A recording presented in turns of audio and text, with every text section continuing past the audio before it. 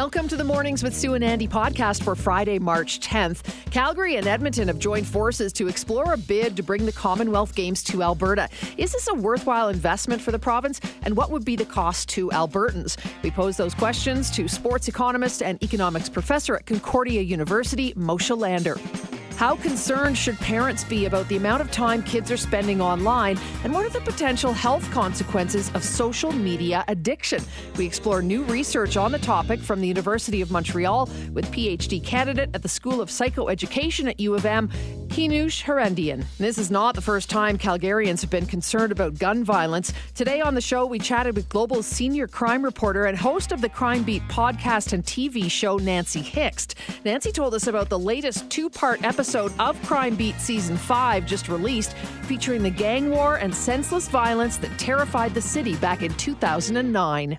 How much time are you or anyone in your life spending staring at a screen and scrolling through social media? Well, according to research from the University of Montreal, social media addiction is a real issue among young adults and can lead to negative health consequences. Joining us to talk about it is Kinush Harendian, who is a PhD candidate at the School of Psychoeducation at the University of Montreal. Good morning to you, Kinush. Thanks so much for joining us. Appreciate it.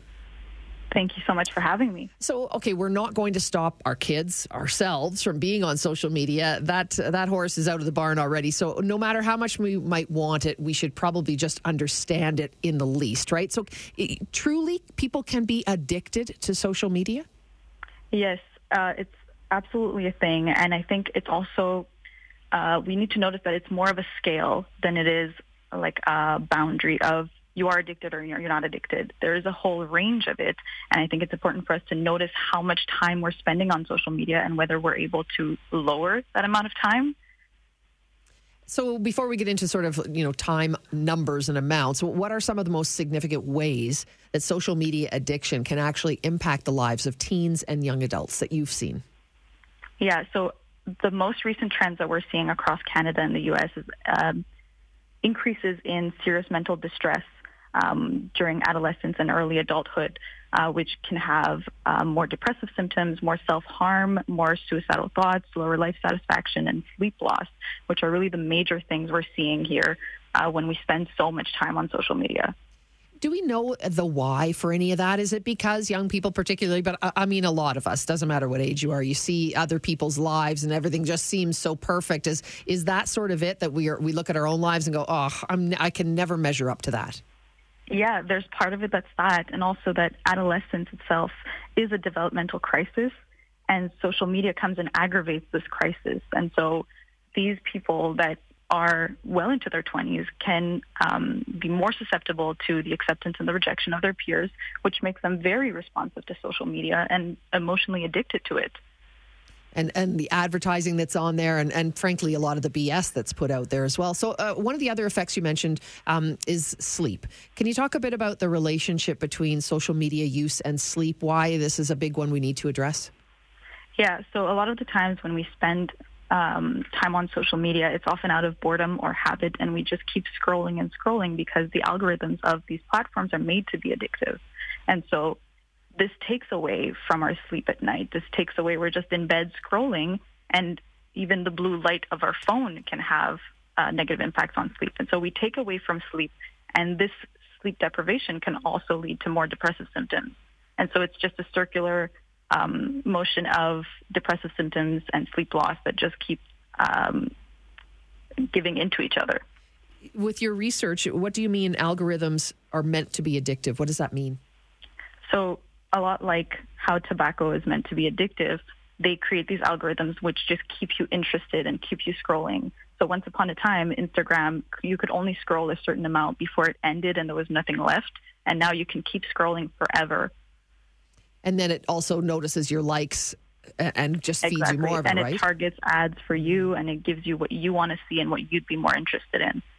Let's talk about how it can disrupt the social life or mood of a young people, and frankly an older person too. It's kind of irrelevant the age, but I know you strictly were studying young people. So the social life, how can social media addiction disrupt that? Yeah, so in social media addiction, or just a lot of time spent on social media, we take away from our offline lives and we just spend a lot of time online, which doesn't necessarily give us the ability to develop the social skills we need to make social connections out there in the real world. And so we can have a hard time managing emotions out in the real world, which could lead to negative relationships out there. It can lead to impact our work as well. And so we don't have the same tools as we used to have to go into the real world and make social connections. And then the ones that we maintain online are not necessarily of the same quality as the ones that we would have offline. Mm-hmm. I can totally relate to that. And it's very difficult to get my kids anyway, and maybe others are like this, to, look somebody in the eye, shake a hand, because they are not doing that as much. Everything's done sort of through the device in their hands. So, on that note, what advice do you give to parents, teachers, healthcare providers who are, trying to help our young people manage their social media use? Yeah, I think what we want to do is that we want to challenge people to really notice how much time they're spending on social media. So if you can, over the weekend, try to limit your screen time that's spent for leisure activities. So your social media, you're watching television, and try to limit it to 30 minutes a day. And I tried this myself, and I found it so difficult. And I think that's when it really clicked for me that, wow, maybe I have a bit of a problem here.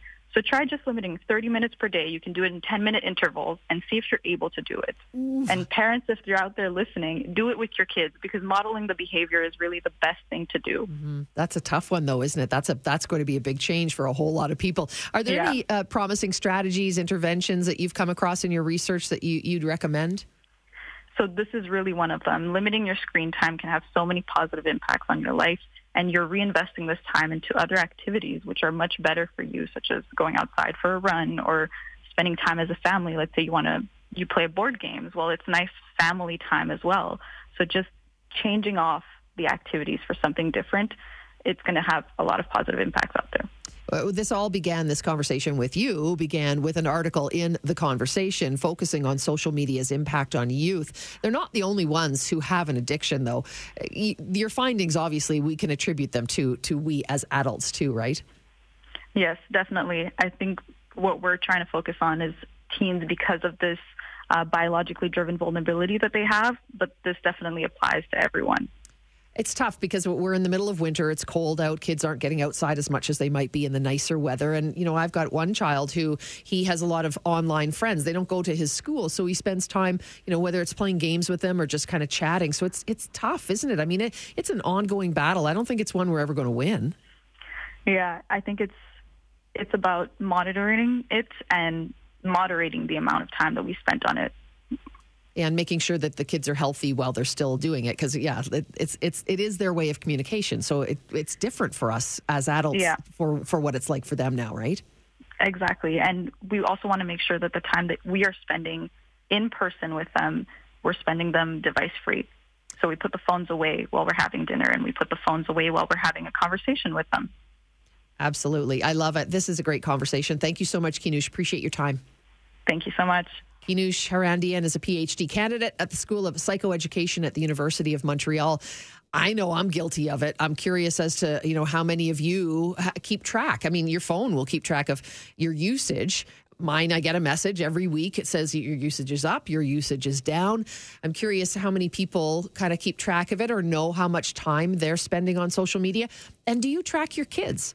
Do you have a time where, you've got your internet set to go off at night? Because I have that. Otherwise, I've got one who would stay up all night chatting online. It's a tough call. It is our world right now, and it's not going to change. But I guess it's just a matter of, how do we control it? How do we keep things in check? And just keeping an eye on our kids and our grandkids too, right? And making sure that they're in a good place. Because it can be a nasty world online, social media. There's, group chats within schools. I know from experience talking to the principal at my kid's school, there are bullying, cases going on in these group chats. And I think, we really need to keep control and keep an eye on it at least. We're not going to stop it. So we need to at least be aware of exactly what's going on. And yeah, for sure, phones down at dinner or any time that you're together as a family. I think that's super key. What could it cost Albertans to bring the Commonwealth Games to our province? And is the price tag worth the investment? Joining us to talk about it and crunch some numbers, we're joined this morning by Moshe Lander, economics professor at Concordia University. Good morning to you, Professor. How are you? Good morning. Pleasure to chat with you. Let's talk a little bit about, if we did put on the Commonwealth Games, we're talking about sort of a combo of Calgary and Edmonton. Do we have any true idea of the price tag attached to a bid like this? Not at all. So it's all a matter of what do you include as part of the cost of the games and what do you include as part of putting on the games but really wasn't necessary for the games. So I'll give you an example. Let's say that as part of the games, the city of Calgary decides to extend the Blue Line and finally connect it to the airport.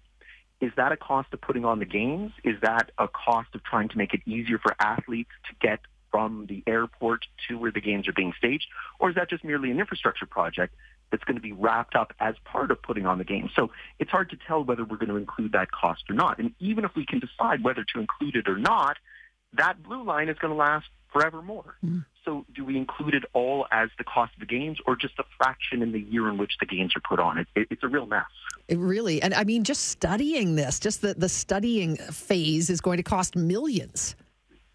Yeah, and that's exactly it. It's because you're going to basically go to a consultant and you're going to give them some parameters of what you want them to try and analyze, and then they're going to have to take their time trying to assess what is the actual construction cost of that Blue Line extension. And of course, I'm just mentioning that one, but you can imagine that in Calgary alone, off the top of my head, as a Calgary resident, I'd like to see a solution to the Saddledome, Fieldhouse, McMahon Stadium, Blue Line, Green Line, let's say a bullet train to connect to Edmonton has been in the talk for years, maybe some sort of bullet train to connect to the Rockies, which has been in discussion for years.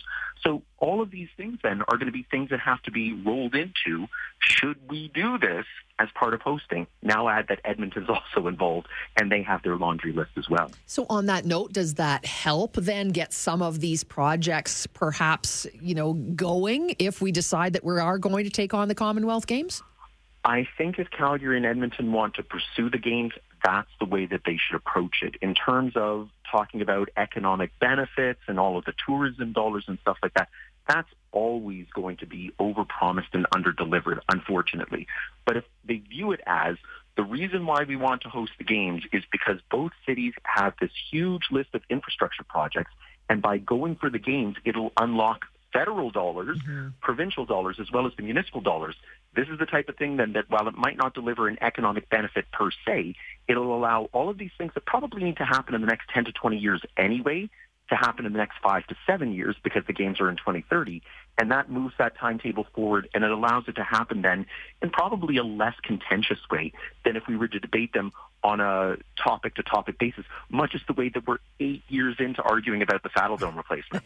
So true. Okay, so as a sports fan, I would think most people are like, yeah, let's do it. But as an economist, after listing all those things, do you think it economically makes sense to do it in order to get some of these projects rolling?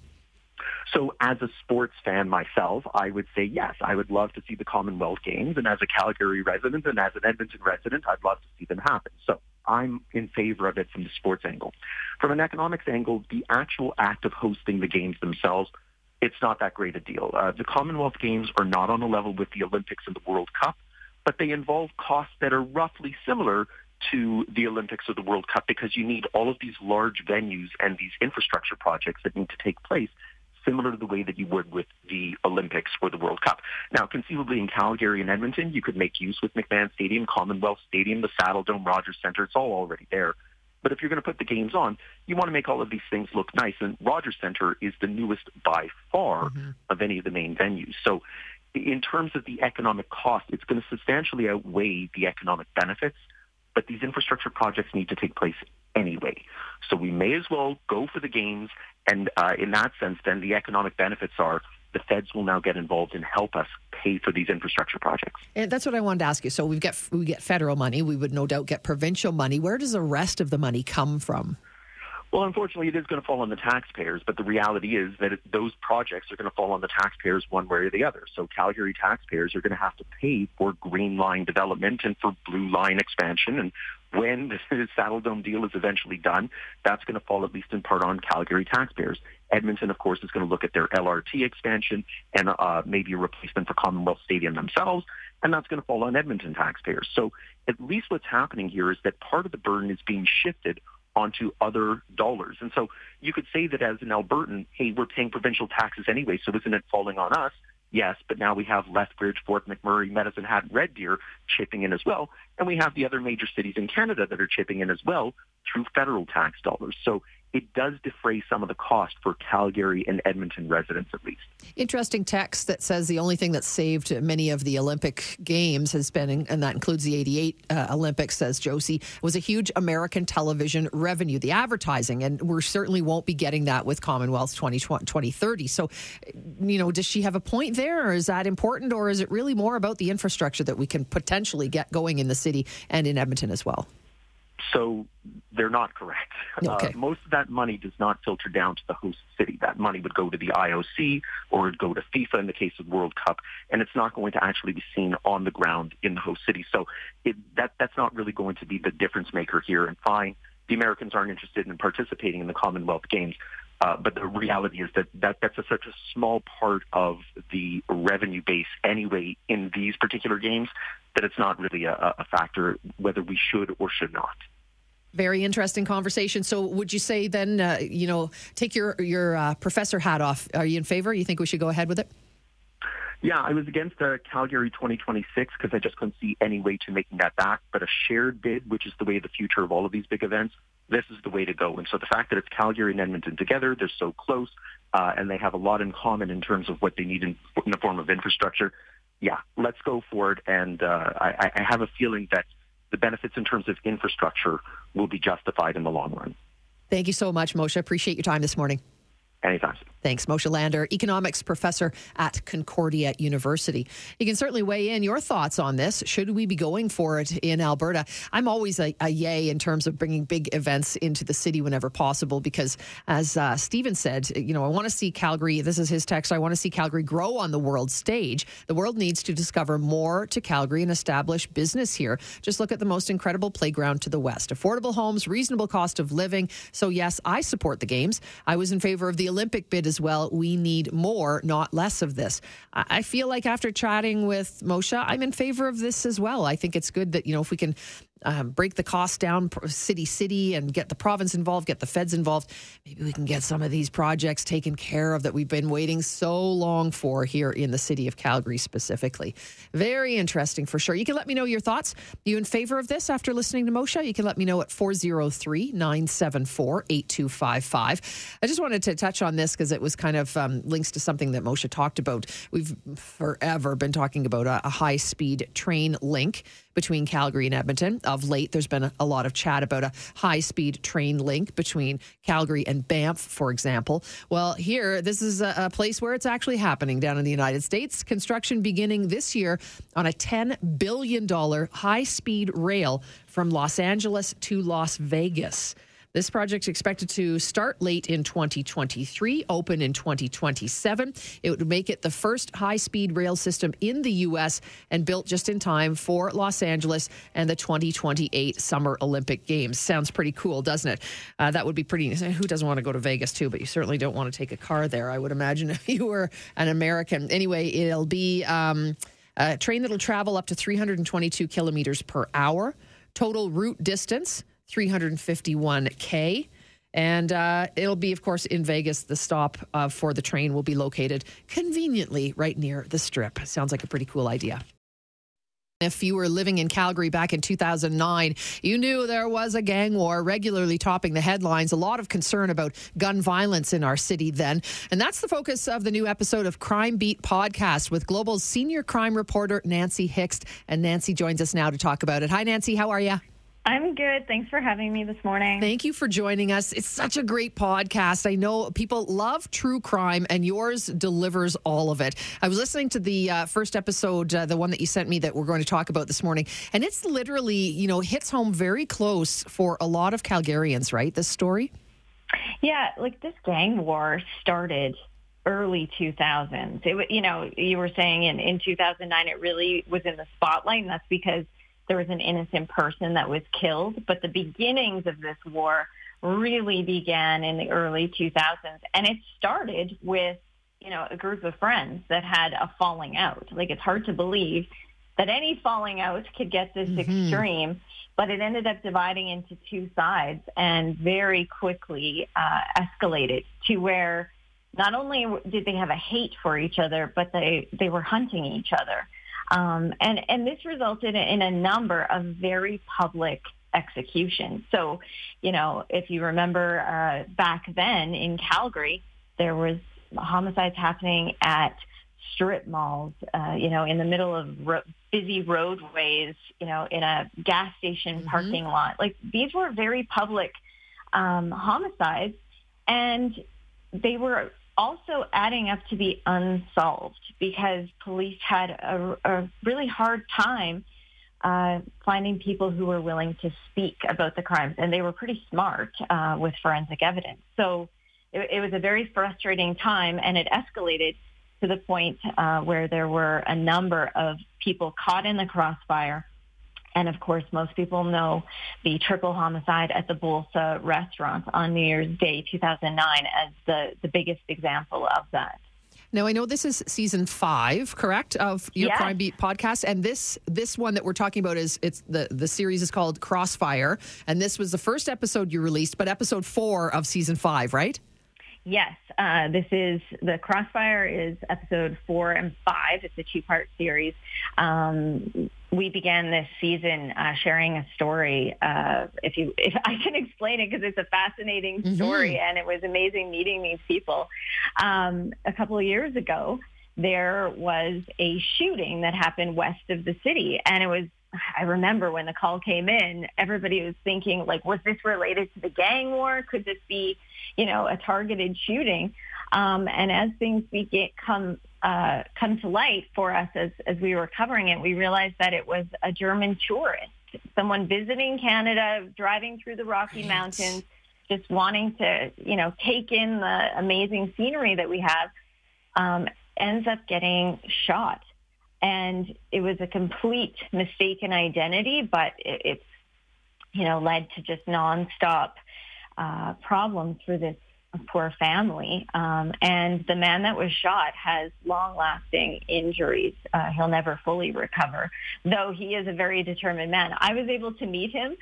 He came here with his son in the summer, and I sat down with them, and it's just an amazing story of survival. So that was our season premiere episode, Against All Odds. And, that's what I love about Crime Beat is, yes, maybe people who were living here, for example, in 2009 with all this gun violence, they would remember these stories. But for people who are new to the city and know nothing about it, and even those who lived through it, you give so much of the backstory. When you talked about those two gangs once being friends, there was a lot of detail about that. And I had no idea. And I kind of live in this news world. So I love that about Crime Beat. There's a lot of backstory. There's a lot of info that we would never have gathered and heard about otherwise that make these stories that much more riveting, right? Yeah, and we always try to come at it, obviously, from a crime reporter's perspective, because I was covering these stories, but also we want to give a voice to the victims and their families. So that's very important in all of these episodes.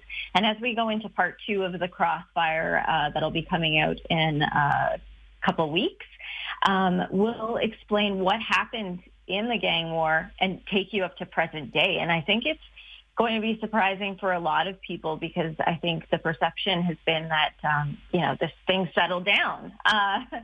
But there's been a number of homicides that have happened since then. And we also explain the unique police strategies that happened. And, it's really amazing to go into the detail of how much work the police put into this and some of the deals that were made, because in the end, they needed a way to stop the violence, to stop these public executions. And so there were some very unprecedented deals that were made with some of those people involved in these gangs. It's fascinating. Before we let you go, I want to ask you, you've covered all these stories. Therefore, you're able to really, dig into the stories and present them on Crime Beat. What's that do to you? Are you able to compartmentalize this kind of stuff? I mean, I think all people who work in news have a certain way of compartmentalizing, and, it's my job to share these stories in a compelling way. So that's what I'm doing. That's what I'm focused on. And this series, The Crossfire, is part of our documentary series on Global Television as well. So I'm working on both platforms. So if people want to see a slightly different version of the story. Obviously, all the facts are the same, but we share stories differently on each platform. They can also watch that documentary, and they can watch it online on YouTube, or they can watch it on globaltv.com. Just search for Crime Beat TV. Fantastic. So, and Apple Podcasts, Spotify, all your favorite podcast platforms. Thank you so much for joining us. You do a great job. Thanks. Thank you. Appreciate it. Nancy Hixt, crime reporter for Global News and host of Crime Beat.